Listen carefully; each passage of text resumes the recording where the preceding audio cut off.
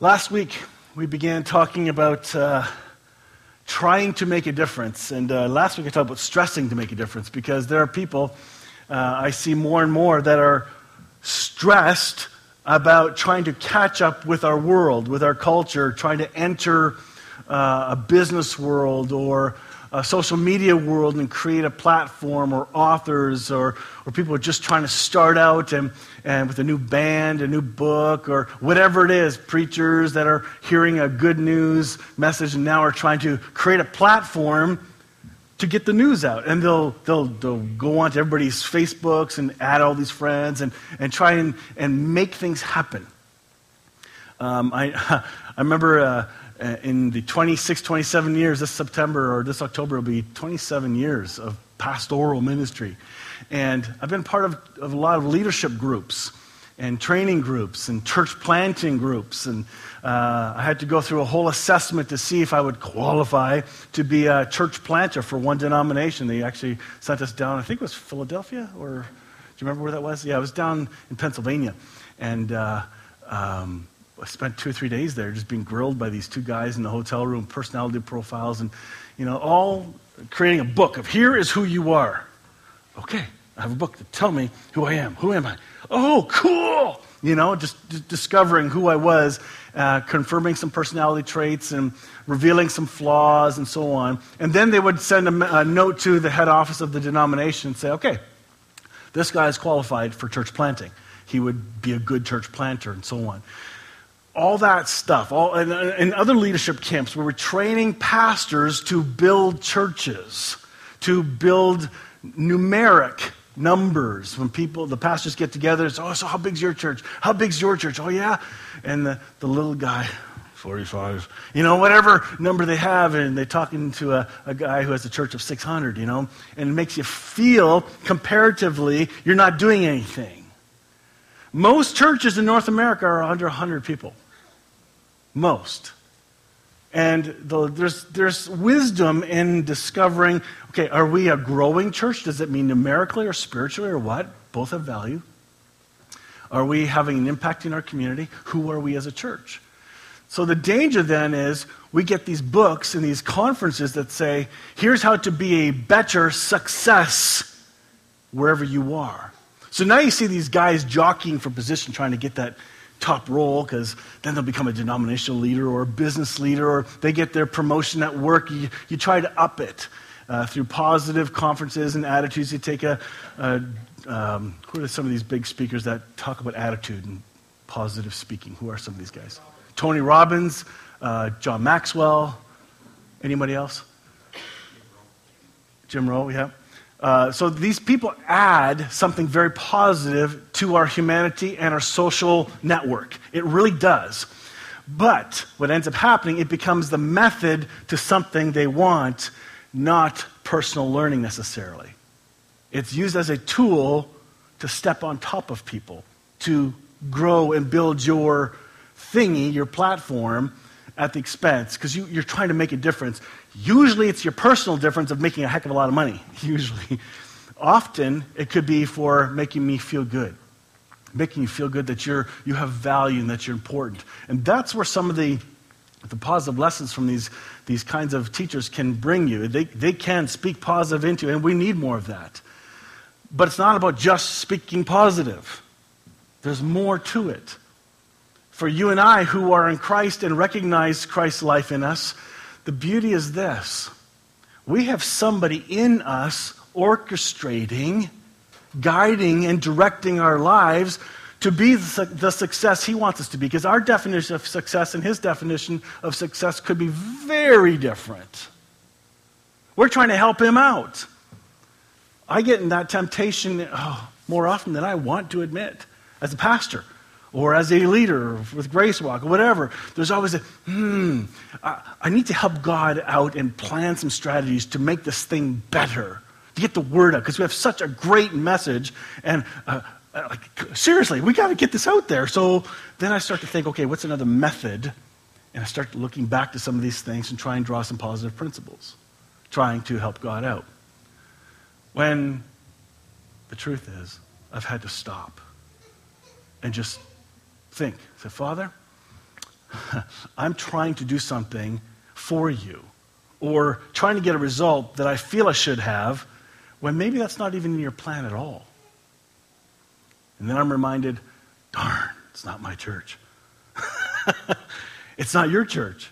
It's his church. Whether it grows or dies or stays, or as we see in this particular fellowship, we've had people come and go. It's in and out, and the numbers haven't changed a whole lot, just in and out. People move on. This is a stepping stone place for some people who need healing. So why do I try so hard to make a difference? And then I found out that my joy comes from the things I do naturally, things that I enjoy doing, working with people, teaching, the funerals, helping people in pain. I don't know why. That's where I find fuel. Having encouraging conversations with people. That is a thrill. And then I look at the rest of the church and I think, you each have different gifts. And some are trying, or maybe feeling, that you're not making a difference. Well, that's what I want to address today. You are making a difference, whether you know it or not, whether it's here or at work or at home. Each of us has the capacity and the power within us to make a difference in this world. Each of us, every single one of us, everyone here is qualified. Everybody hearing this is qualified. I want to take a look at some people that have made a difference and didn't even realize it. Vincent van Gogh. You know who that is? Artist, person? Okay, good. Only sold one painting in his lifetime. One. He was poor. One painting. Van Gogh is considered one of the greatest artists of all time. Yet the poor guy only sold one painting the entire time he was alive. The Red Vineyards at Arles, which is now in the Pushkin Museum of Fine Arts in Moscow. Even though he made no money, he painted over 900 works of art. His difference was revealed after his death. But I want one while I'm alive. I want to see the benefit, right? Don't you think that? Thanks for bringing that up. Well, anyway. Thomas Edison. He failed 1,000 times before creating the light bulb. Although the exact number is not for sure, it was between 1,000 and 10,000, but his quote says, "I have not failed, I've just found 10,000 ways it won't work." Probably reveals he tried a lot more than 1,000 of trying over and over again. You may think you're not making a difference. This is a good parenting one. You think, it's over and over again, they're not getting it, they're not growing up, they're not learning these lessons. It's okay. They are God's kid too, and he's got them. He is weaving in and out through our kids the work he's going to do in them. Albert Einstein. The guy didn't even speak until he was 4. So you can imagine what the parents might have thought. Oh, we got a kid that won't matter much, won't be able to contribute to society. You remember all the parents, things you could be thinking? Oh no, all the help they're going to need. It's crazy. Like you begin to think, my kid will not contribute. They all contribute. Every single human, no matter what disability or what we call normal, non-normal, contribute and speak of positive energy in this world and bring encouragement and love. Every single one. That's why this whole stupid thing down the States, the whole white supremacist march is so painful to watch, because it's a complete misuse of Scripture. Complete. We are equal. We are all equal. Gandhi, one man, through a salt protest. The government was controlling the cost of salt and so on, and so he encouraged people to use your own salt. Don't use the government salt. And it created a whole revolution. And he did it through peace and nonviolence. Nonviolence. It turned into the country being independent by 1949, something like that. Whatever it was. I forget the date. Correct me later. Then we have one person who decided to love and care for the sick. Those who had leprosy. Those who had AIDS. Those who had horrific diseases. Just by creating an environment of tenderness, care, and homes of safety. This little lady, Mother Teresa, impacted all of humanity. Everybody knows who she is. One little lady. And all she did not try, Lord, what can I do more for you? How can I get my name out there?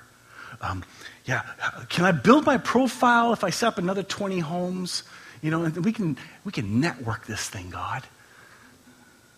She didn't. Her goal was love authentically and lived each moment at a time, and God did the reproduction of where it's going to go and impact people's lives. And this is where we have to learn that lesson.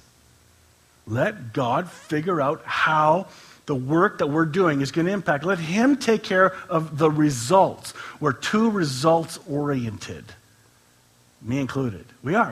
If we don't see results, we think we're a failure. We're not doing anything of value. Here's one lady in Montgomery, 1955. What was her name? Got on a bus, and a white woman came up to her and says, "You can't sit here. Get up." And she said, "No." One little lady. You would never know her name had she not done that. And all she did was say no.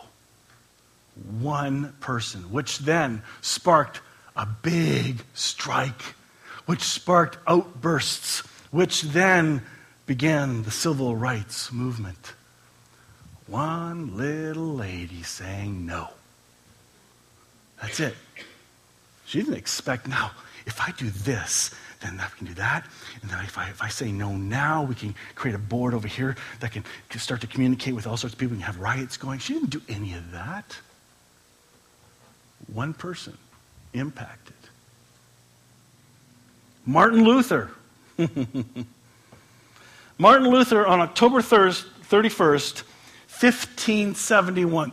That makes this year 500 years ago that Martin Luther nailed his 95 Theses on the Wittenberg door.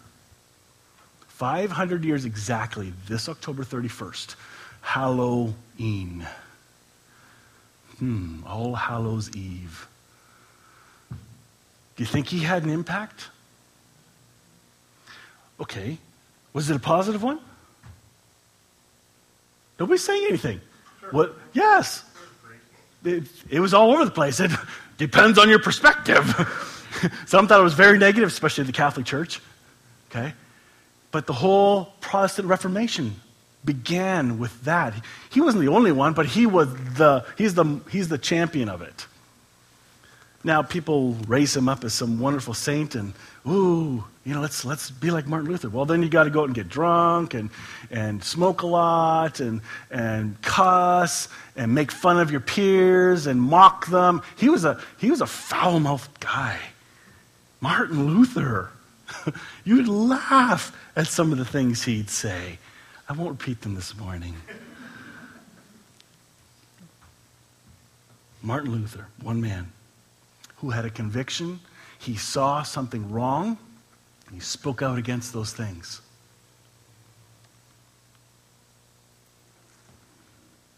Can you look at your own life and see the individuals that have spoken into your life that caused a course change?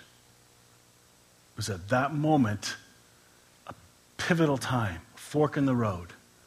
There were only two prongs. Somebody spoke, and it caused you to shift a direction. Do you have a face in mind or a name in mind? Maybe you have to think about this later because your mind doesn't work as fast.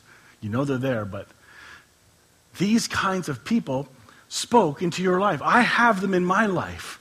Different people at different times of my life. I remember in public school, because I was ridiculed a lot, made a lot of fun of. I had a teacher that spoke encouragement into me, knowing how bullied I was, and his kindness will never be forgotten. His name was Jim Blackwell at Harold Wagner School. He was kind. He was firm, but he was kind. And he was a man of faith, and he spoke to me one day because I was being rather inconsistent with what I said I believed about and how I behaved. That never happens, right? I was misbehaving. And so he was kind in how he disciplined me. And I remembered that.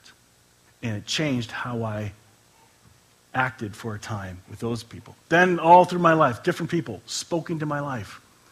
Course correction here, course correction there. Especially when negative things happened, because there were some bad voices in my life. Bad circumstances. Evil, darkness that hit. And yet God, who is light, was in me, and he brought people in at the right times. Sometimes I listened, other times I did not. You can make a difference, even if it's just in one person's life. Parents, especially. You have your kids. You may have overlooked them now, saying, wow, that's part of my job. No. It's a calling. You are a parent. You get to love them, especially as they're being raised. Once they're older and on their own, just love them. You can't instruct them per se. They're out of your care now. But you can love them. Pray for them. Speak a kind word. You don't know what your demeanor and words can mean. But I can tell you what it means if it's negative. It'll fit the other voices in this world and confirm a lie they believe about themselves. That goes across the board, at work, to your coworkers, in the church, when you have a spat with somebody. Yes, church people fight. We're called human. We have spats. We have disagreements. But how we speak to each other matters. Be careful. This week, open your eyes. Pay attention. There will come an opportunity for you to speak life and light and a positive vibration into somebody's life. If you're not looking for it, you won't see it. You may do it supernaturally anyway, but I'm asking you, put your antenna up. Be aware of a moment of kindness that may come where you get to be the only person that was kind to that person that whole week. Or even a simple touch on the shoulder of encouragement, or just simple touch. Touch matters.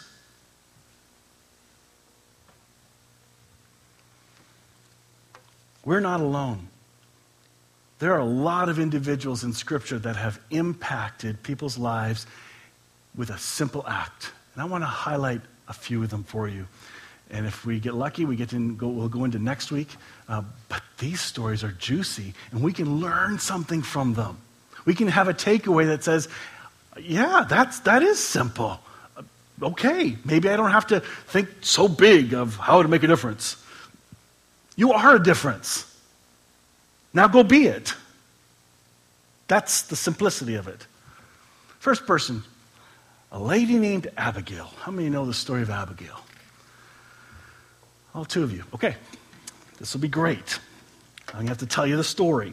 In 1 Samuel 25, this woman is described as beautiful and intelligent. The setting is this.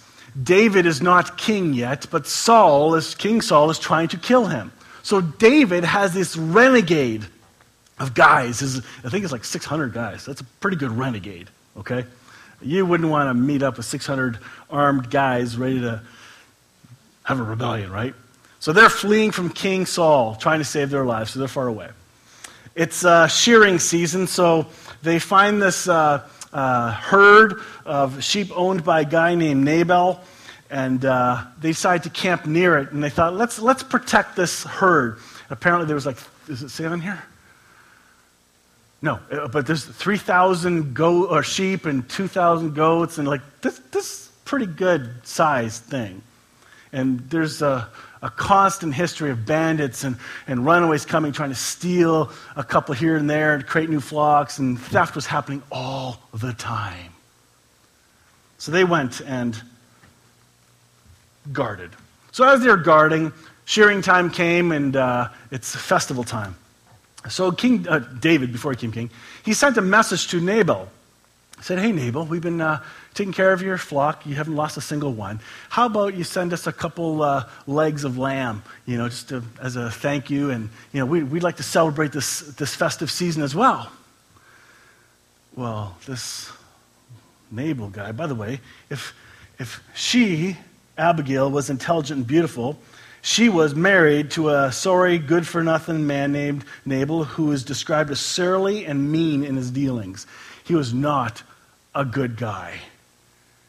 Well, Nabal was ticked. He was livid. He sent word back, and he basically gave him a gesture, and that's it. He said, no.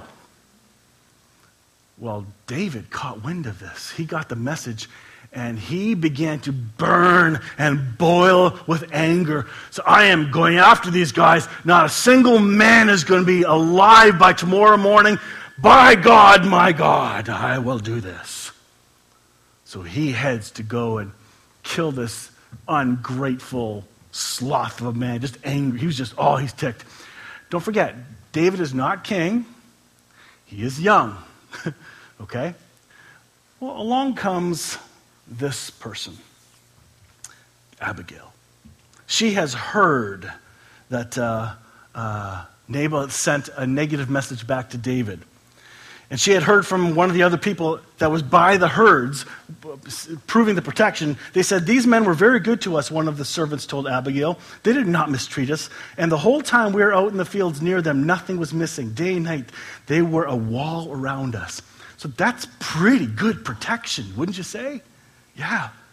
So here's what she does. She packs up this unbelievable spread of food, sends it ahead with a servant. She piled bread, meat, raisin cakes onto donkeys and headed out to meet David. And when she saw David, she dismounted. She met him part way. When Abigail saw David, she quickly got off her donkey and bowed low before him. She fell at his feet and said, I accept all blame in this matter, my lord. Please listen to what I have to say. I know Nabal is a wicked and ill-tempered man. This is my husband. Please don't pay any attention to him. That's my husband. He's a fool. That's my husband. Just as his name suggests. But I never even saw the young men you sent. So she wasn't able to intervene and send part of the message. Here's what's happened. First of all, one lesson to learn is don't be a cheap taker. Nabal. Generosity begets generosity. We don't give to get. We give and we receive so we can give more and receive. And this is called the economy. We're not to hoard it. We're not called to be takers. So here, the lesson is don't be a cheap taker. But here, Abigail does something profound.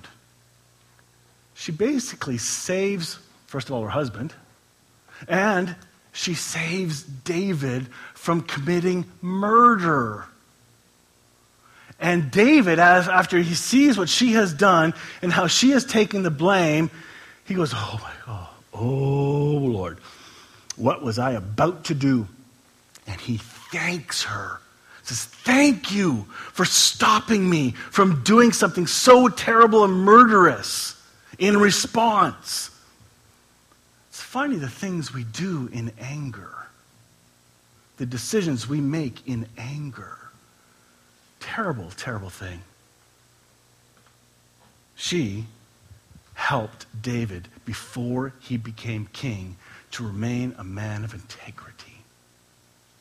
So she went home to tell her husband, but he was partying too hard, and so she couldn't tell him until the next morning. She tells her husband what she did with the food. He instantly had a stroke. I think he popped a whistle and he was really angry, and then got a stroke, self-induced.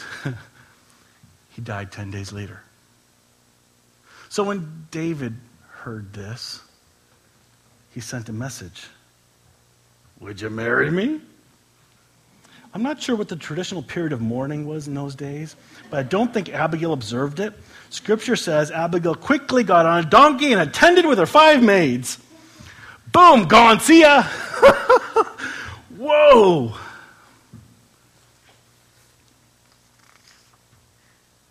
That's one person. And all she did was do the right thing. She saw the injustice. She saw the taker not being thankful. I cringe when I see people receiving gifts and benefits, and let's see people rally around a family and help them out. And it's as if there was an expectation, yeah, this is my entitlement. Because I'm having trouble, I'm entitled to help. And there's an entitlement attitude. That gets me angry. That makes me not want to help. If you're ever helped, say thank you.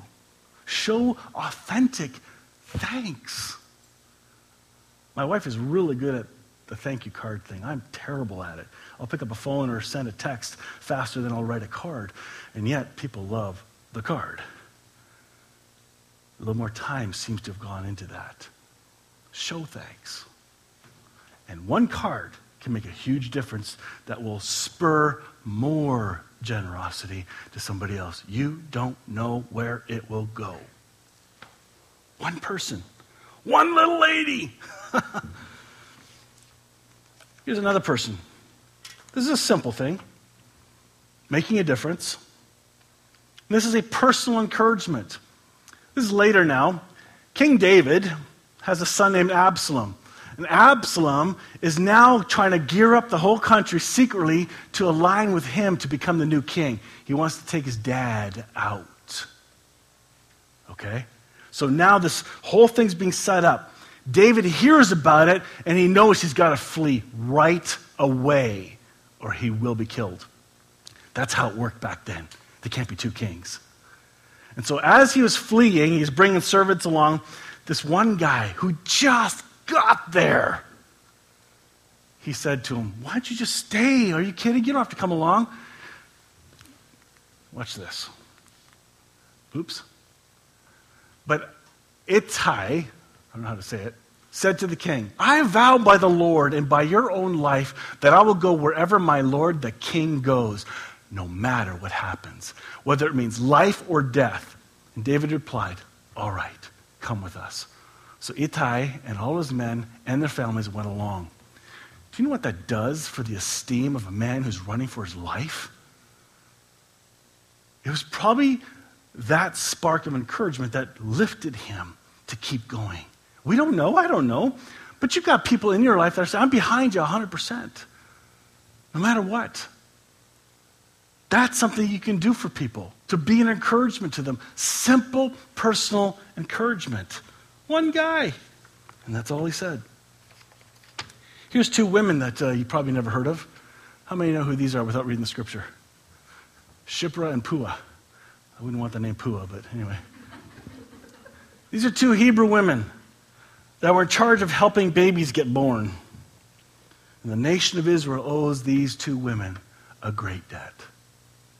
What they did in their simplicity, and you're talking about making a difference? Oh. So, history. Joseph. Remember Joseph was second in command of Egypt after he got sold as a slave and all that stuff, and the famine hit, blah, blah, blah, blah, blah. Then there were years of wonderfulness. And here's Joseph, and everybody loves him, and he dies, and another Pharaoh comes in, and then another Pharaoh. And by then, they have forgotten what Joseph did for the Egyptians. They see the numbers growing, and they're becoming terrified. They're seeing the Israelites are seriously outnumbering the Egyptians. So this Pharaoh sends word to these two women. Say, okay, you're in charge of all this. No more boy babies.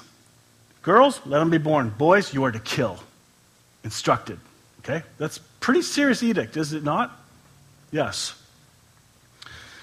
But they feared God and refused to do what the king of Egypt ordered. Deliberately disobeying their leader's command, they delivered each tiny newborn with all the skill and ability they possessed. They continued to do what they were good at, delivering babies, healthy, in the best way they could. Midwives, whatever you want to call them. Well, they sure got in trouble.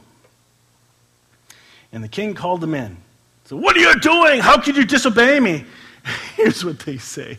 They're both wise and skilled. Hebrew women are not like Egyptian.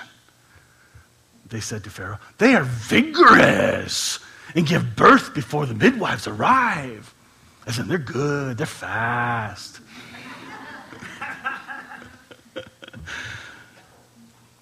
Do you know how many babies they saved? A lot. I don't know. Even one made a difference. One person's life. Speaking encouragement to one person. Saving one person. 2 women had a huge impact. And you didn't probably know their names. Well, you thought those names were funny. Huh.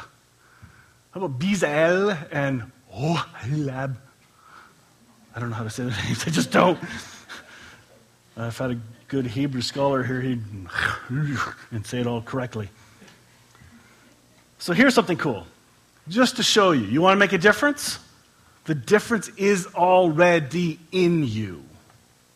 The Lord has filled Bezalel with the Spirit of God, giving him great wisdom, ability, and expertise in all kinds of crafts. So the next time we do a craft sale, okay, you guys can come out and participate and buy up these skilled people's gifts and help. Anyway, he is a master craftsman, expert in working with gold, silver, and bronze. He is skilled in engraving and mounting gemstones and in carving wood. He is a master at every craft. Who gave him that gift? God. All of our giftedness comes from God. Well, what about unbelievers? Same source, people. They just may not know it. There are so many skilled people out there doing all kinds of things. Architects, construction workers, sewers, you name it, all skilled by God. Every skill you have. This is the fingerprint of God in you. You're making a difference in how you contribute. Oh, by the way, go back to this. If you read further in the text, they're also gifted with teaching this skill to others. Reproducing it.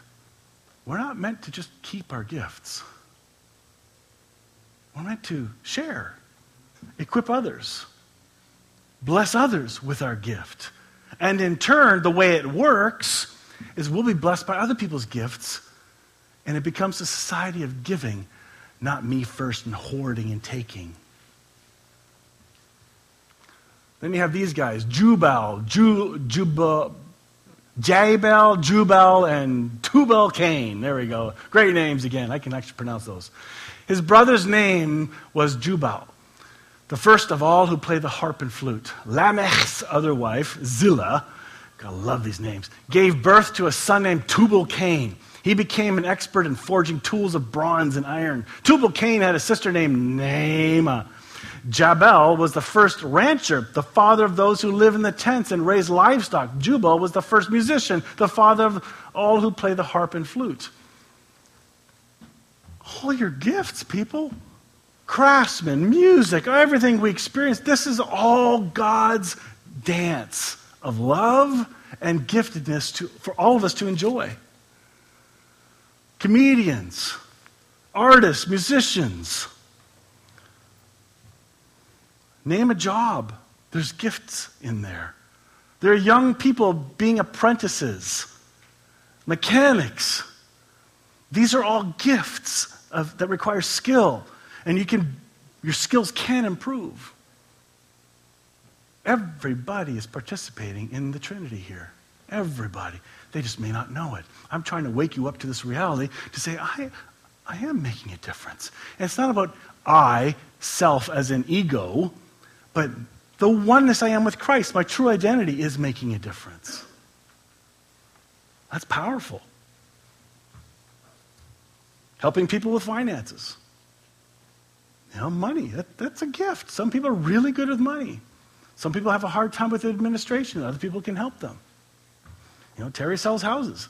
Not everybody can go buy a house. They need somebody who's skilled at knowing how to put all this together. All the legal blah, blah. Just tell me where to sign. That's a gift. Helping people establish a home. Don't underestimate what God has done in you and through you. Here's another one. Let's go back to David. Shobi, Machir, and Barzillai. Oops. Yeah, Zillah, yeah. Yeah, Godzilla. Anyway, just kidding. David's on the run now. This is much later. His life is being sought after. This is after, what's his name? Absalom tried to take him out. So this is a few chapters later. Here comes some real help. When David arrived at Mahanaim, he was warmly greeted by Shobi, son of Nashath, who came from Rabbah of the Ammonites, by Machir, son of Amiel, from Lo-debar, and by Barzillai of Gilead, from Rogelim. They brought sleeping mats, cooking pots, serving bowls, wheat and barley, flour and roasted grain, beans, lentils, honey, butter, sheep, goats, and cheese. Just kidding. For David and those who were with him. For they said, you must all be very hungry and tired and thirsty after your long march through the wilderness. This is the gift of hospitality and seeing needs and meeting them. Wow. The gift of seeing a need and meeting it. Especially when somebody's in trouble. There are many in this church family that are good at that. Quickly, get a meal together for somebody that's hurting or whatever. You can make a difference. Sometimes we need ideas. Sometimes the ideas come and then the Holy Spirit reminds us, that was a great idea. I'm going to try that. For joy's sake. You can make a difference. You are making a difference. I'm going to save the next one for next week. Please, if you feel insecure, that your life isn't counting for much, or you haven't got much left to give, don't kid yourself. God has a unique plan for you. He creates the desire in you, as we learned last week. He gives you the strength to do the thing that you desire, that he gave you in the first place, and he does the result of the thing he gave you the desire to do and the energy to do it. He's also the result. We are just participants, which is what it's like to be in the center of the Trinity. Father, Son, Holy Spirit. In a relational dance. It happens naturally as he directs the dance. And the dance of life. Open your eyes this week. Put your antenna up. Look for that one thing. I remember Lori and I go to garage sales all the time. And people usually ask, so what you looking for? Nothing. Quit bugging me. But I usually when Lori and I joke, I'm looking for that one thing, and I'll know it when I see it. Well, this week, look for that one person where you can speak life and encouragement into. Just one. Whether it's through a kind eye or giving a guy a couple bucks who needs it, even if you judge that they don't. Who are you to judge? How are you going to love? How are you going to be the love of Christ to this world this week? Just one person. That's it. One at a time. Let's pray. Heavenly Father, for those of us who are trying to make a difference in our own self-effort from a place of ego, reputation, greed, even if we don't admit it, will you please cause repentance in us, metanoia, a change of mind, and instead see that you are the great conductor of this orchestra of life. And you are orchestrating all the parts and sounds and instruments to make an incredible song. And we are part of that song. Help us not to be self-centered, but to focus our eyes on you, the author, the starter, the beginninger and perfecter of our faith, the faith you have given us. We pray this in Jesus' name. Amen.